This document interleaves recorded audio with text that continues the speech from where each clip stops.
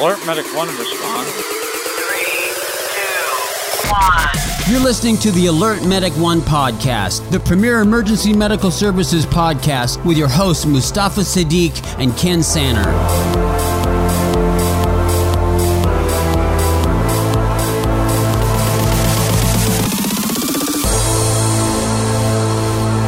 Hello and welcome to the Alert Medic 1 podcast. My name is Mustafa Siddiq. And I'm Ken Sanner. Today we are going to be continuing our airway management discussion with Dr. David Vitberg. Hello. We last time talked about basically the anatomy and some of the physiology of it. Today we're going to dive into the actual intervention, so BLS airway management, intubation, and a few other things. And I think it's really interesting when we look at intubation in particular. It's so closely tied to the identity of being a paramedic for so many people. It's really something that for many people it's inseparable from their profession.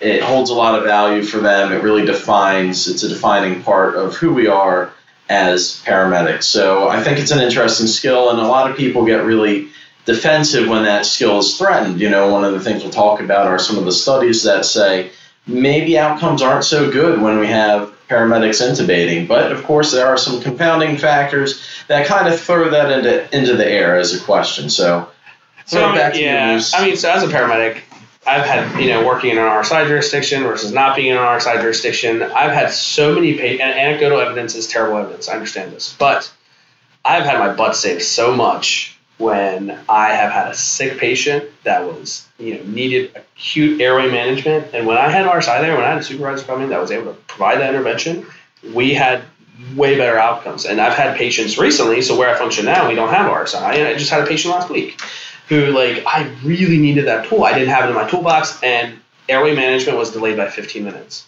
And, it's so important. If you don't have an airway, you don't have a patient.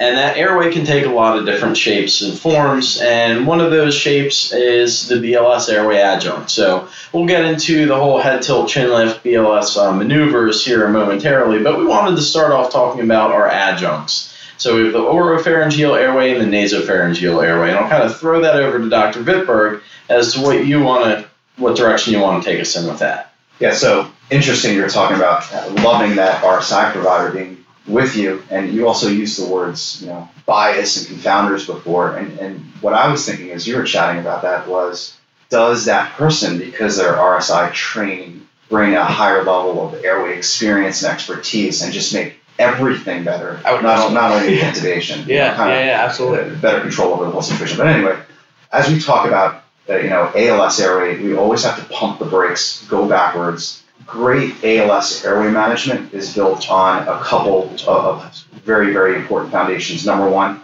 clinical assessment skills, okay? Number two, good basic airway management always has to precede advanced airway management.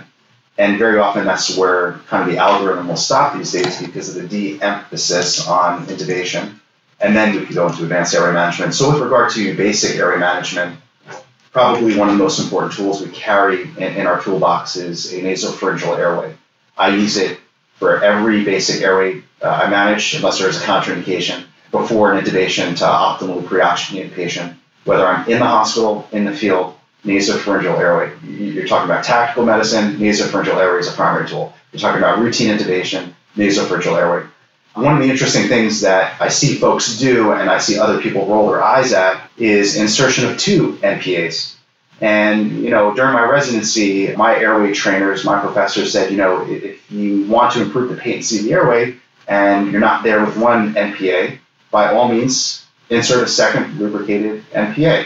And hell, if you have two NPAs in and you're still not getting good chest rise and fall, you're not getting that patient well oxygenated, pre-oxygenated, put in an oropharyngeal airway. So you have to know your basic airway adjuncts. Feel free to put in one, if not two, if not three basic airway adjuncts, 1, 2 nasopharyngeal airways, an oropharyngeal airway. You got to remember your basic indications, contraindications for when you can and cannot use those things. Patient has a gag reflex, probably not going to tolerate an oropharyngeal airway.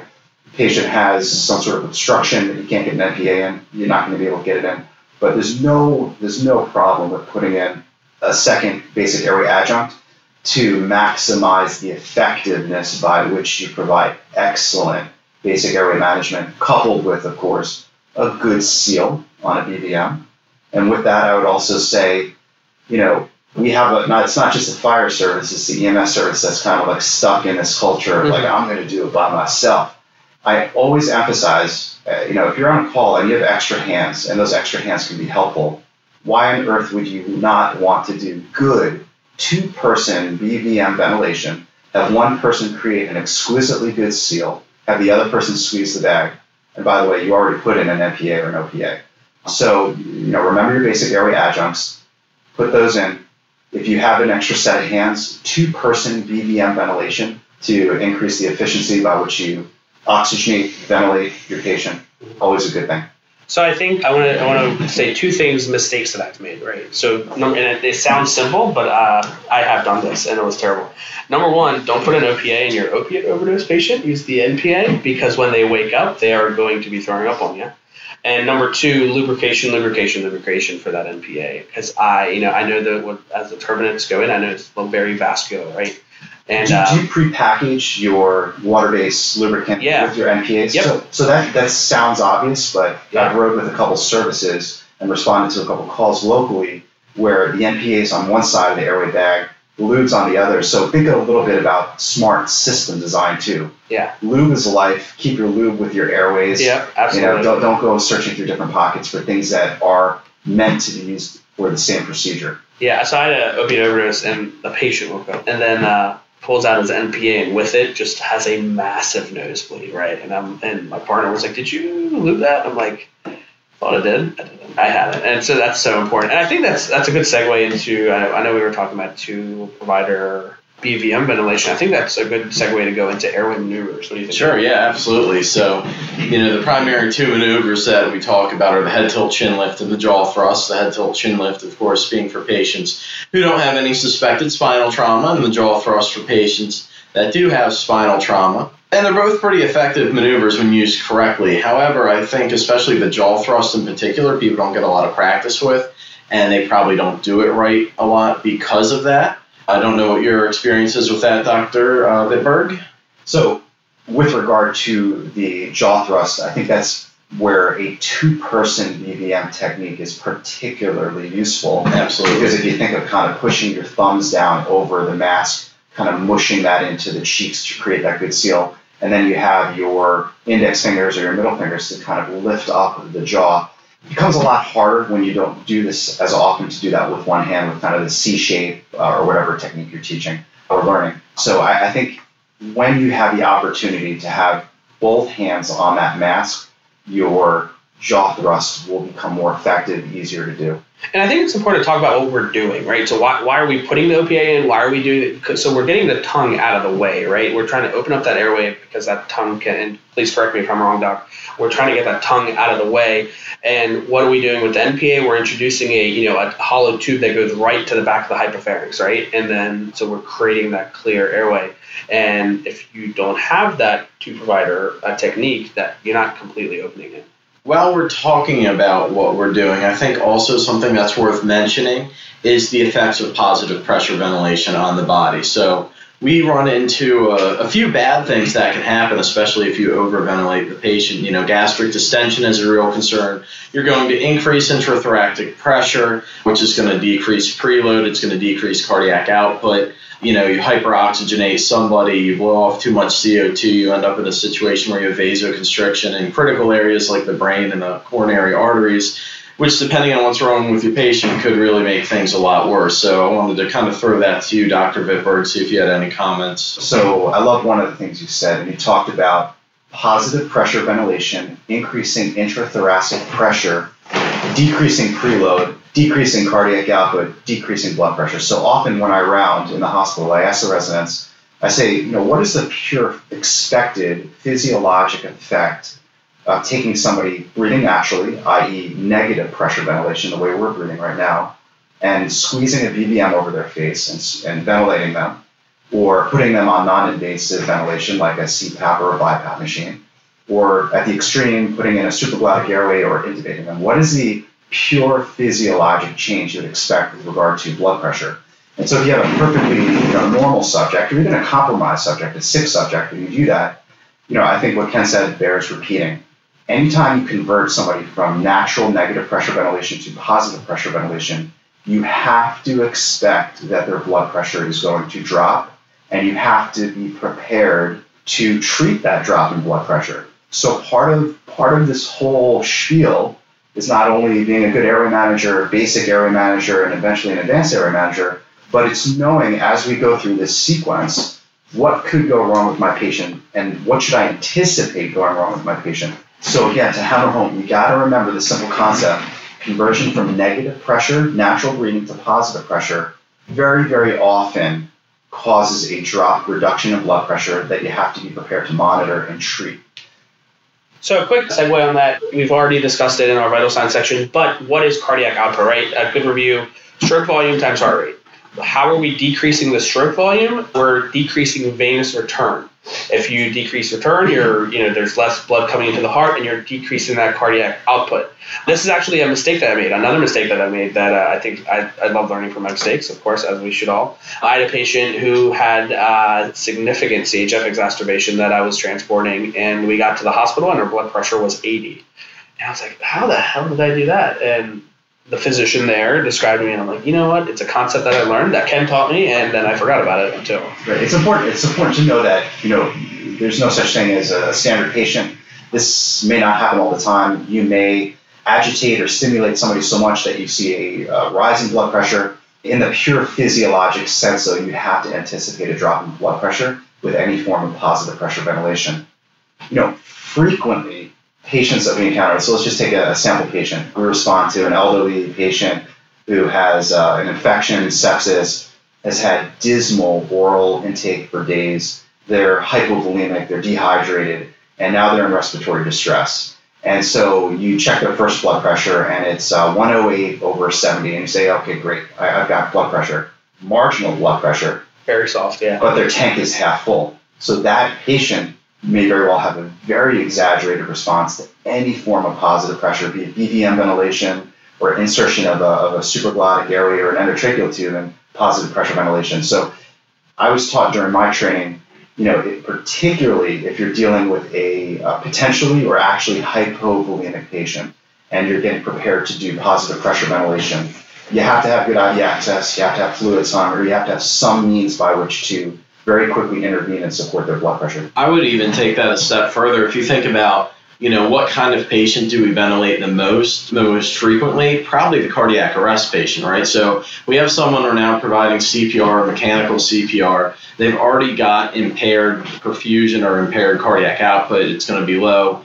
Then you add on top of that somebody who's just squeezing that bag the whole way, a little too frequently, a little too forcefully, and you're decreasing the cardiac output in that situation, you've really got a problem. You're not setting yourself or the patient up for success. Yeah, again, it goes back to what Ken said earlier. This all ties together. It ties together with the dehydrated, hypovolemic patient I just told you about. It ties together with the cardiac arrest patient, the dangers of, number one, just good old positive pressure ventilation, which can be toxic in and of itself, and the danger of hyperventilation, particularly in cardiac arrest, because of the increased intrathoracic pressure, which pinches the vena cava, which impairs venous return to the right side of the heart, which decreases cardiac output, which in turn decreases blood pressure. So, a really good, firm understanding of basic physiology will make you a better provider, EMT or paramedic, if you know these things.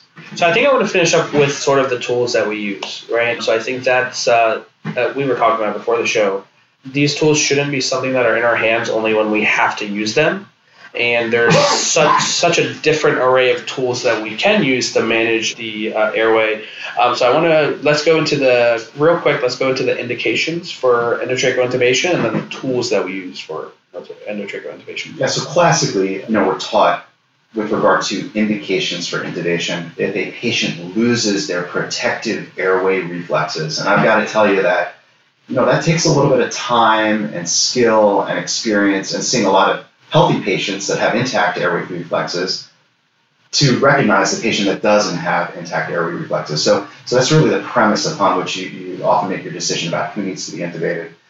Certainly patients in fluid respiratory distress, patients in respiratory distress that are intolerant or not improving with non-invasive ventilation like CPAP or BiPAP or basic airway management, BVM ventilation. There's the old mantra, GCS less than 8, intubate. So people that have an impaired level of consciousness, a low Glasgow-Coma scale that lose their protective airway reflexes would be an indication to intubate. Airway obstruction, so sometimes we'll have to go in and take a look with a laryngoscope and either remove a foreign body or intubate past the foreign body, or some sort of airway obstruction, be it actually from a hunk of steak or a big swollen tongue because of angioedema. A lot of times people wind up getting intubated just because of their work of breathing. So we try to avoid intubation these days by using things like non-invasive ventilation, particularly CPAP in the pre-hospital setting. But there's going to be a segment of patients that you can't improve them with non-invasive ventilation, and you do have to escalate to intubation. The list of indications for intubation is pretty huge. I think the most important thing is just the same way you try to train a provider to recognize sick versus not sick, recognizing as a airway manager, ALS provider, who needs to be intubated. It takes time. It takes a lot of practice of patient assessment. It takes a lot of calls. It takes a lot of seeing the sick patient that needs to be intubated versus the one that does not need to be intubated. Because the last thing you want to do is intubate somebody who you may have been able to temporize via other means of VVF ventilation or non-invasive ventilation that ultimately didn't need to be intubated. So you talk about indications for intubation there. Who would be a patient that intubation would definitely be contraindicated? And obviously the patient that is able to maintain their own airway would be probably the biggest example, most of our patients. But are there any other factors that would cause you to say, we probably shouldn't intubate this person right now?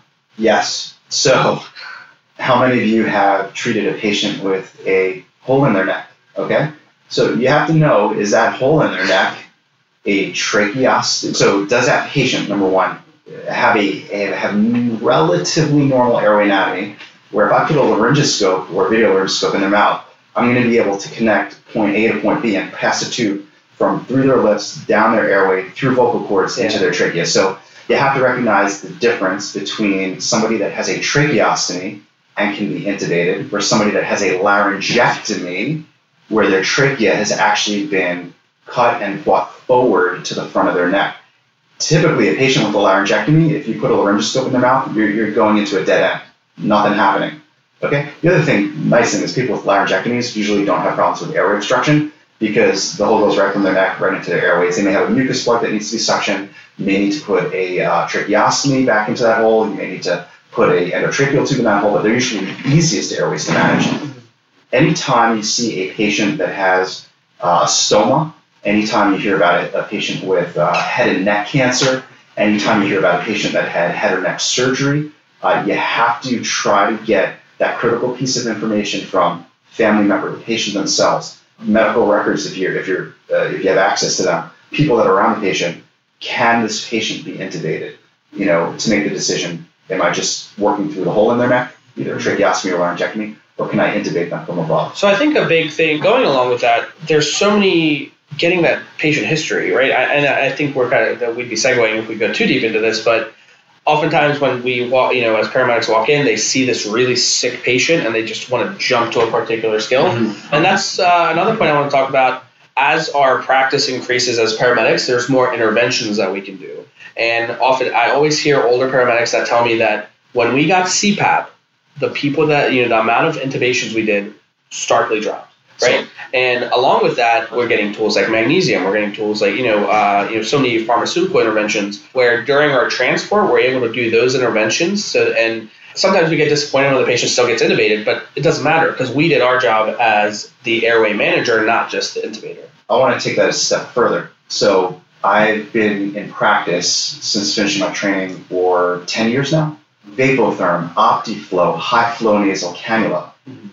Just in my short decade career in emergency medicine and critical care, I intubate far fewer people since the advent of high-flow nasal cannulas. Now, I'm not talking about a high-flow 5-6 liters. I'm talking about the brand names or Vapotherm or OptiFlow that can deliver up to 30 to 40 liters per minute flow, up to 100% oxygen, humidified. The number of patients that I've had to intubate because of those devices has gone way, way down. And those devices are particularly useful for people with hypoxemic respiratory failure, whereas non-invasive ventilation like CPAP or BiPAP is good for both hypoxemic respiratory failure and people who also have ventilatory failure, problems with chest rise and fall, and expelling carbon dioxide. So there are a lot of things that have come into the pre-hospital arena and things that have come into the hospital arena that have decreased the need to have to intubate folks, just like we saw non-invasive ventilation come out into the field, and it's decreased our opportunities for intubation. What I'm saying is that these high-flow nasal cannula systems are making their way out into the field more and more, particularly into like skilled care transport units. But I think with those units coming out to the field, we may see a further decline in the number of patients that need to be intubated. Yeah, absolutely. So kind of segueing into, we talked about a little bit of the tools. Let's finish up with the tools that we'd be using. So, the different blades. So, Miller versus McIntosh, and, straight versus curved, where they sit in the anatomy. And then let's dive a little bit into, kind of like the bougies and Title CO2 and stuff like that. So, Mac blades, curved blades. We talked in our last episode about slow progressive visualization of airway structures. Your curved blades in general should be pushed slowly down towards the vallecula. In the vallecula, we lift the blade towards that corner in the ceiling ahead of us, and we lift the epiglottis to get our tube through the cords. Straight blades, Miller blades, are generally designed to directly manipulate the epiglottis and lift the epiglottis directly. So those are your two primary blades. Now, there's actually a host of other kind of proprietary blades. There's blades that are very, very wide, kind of spatulas, that can elevate the whole tongue, that you don't have to put the blade in the corner of the mouth and sweep the tongue over. Here's the bottom line. You have to know your equipment. You have to know how to assemble your equipment. You have to have backup devices to your primary pieces of equipment, and you have to train with your equipment. So those are the two types of blades that are in common use. You mentioned bougies. Bougies are considered generally a rescue device. If we go in and we sweep the tongue away and we lift the epiglottis, and let's say that we have a big floppy epiglottis and we actually can't see the vocal cords, we can use a bougie to kind of sneak underneath the epiglottis, and the word is sound the tracheal ring. So we actually push that through the cords with the curved end up towards the tracheal rings, and then in our hand, okay, so we're holding our laryngoscope in our left hand and the bougie in our right hand, we sound the tracheal rings and we feel that click of those anterior tracheal rings, leave that in place, put an endotracheal tube lubricated over the bougie and advance it through the cords. And one of the pitfalls there is that people often take the laryngoscope out while they try to snake the tube over the bougie. And when you take that laryngoscope out and you let go of the elevation of the epiglottis can actually fold back down. And then as you're pushing the tube along the bougie, the edge of the ET tube can hang up on the epiglottis. So when I do my airway instruction, I always have people maintain their left hand with that epiglottic elevation, push the ET tube over the bougie, usually with like an assistant, and then after you watch that tube go through the cords, then you can kind of release your hand and withdraw the laryngoscope. So we talked about McIntosh curved blades, we talked about Miller straight blades, we talked a little bit about a bougie and some little pearls and pitfalls of using a bougie. There's a hypothetical complication you could run into with ramming a bougie down somebody's airway and puncturing the trachea, or particularly if you get past the carina into the smaller airways. So all of this stuff, just like with progressive visualization, you want to pump the brakes and slow the procedure down by a couple seconds and appreciate what you're looking at. You're talking about a critical area of the body. You're talking about the airway. Introduction of the bougie should be done gently. It should not be rammed down. You don't want to injure the airway. You actually don't want to hit the vocal cords if you can. You don't want to cause a damage to the vocal cords and hematoma on the vocal cords, because even after the patient recovers from whatever illness required them to get intubated, you don't want them to be left with vocal cord dysfunction, vocal cord paralysis. Other pieces of airway equipment that have to be mentioned, supraglottic airways. So we have a whole host of supraglottic airways. And we'll be discussing that in other episodes as well. Available. Yeah. We'll get into it a little later.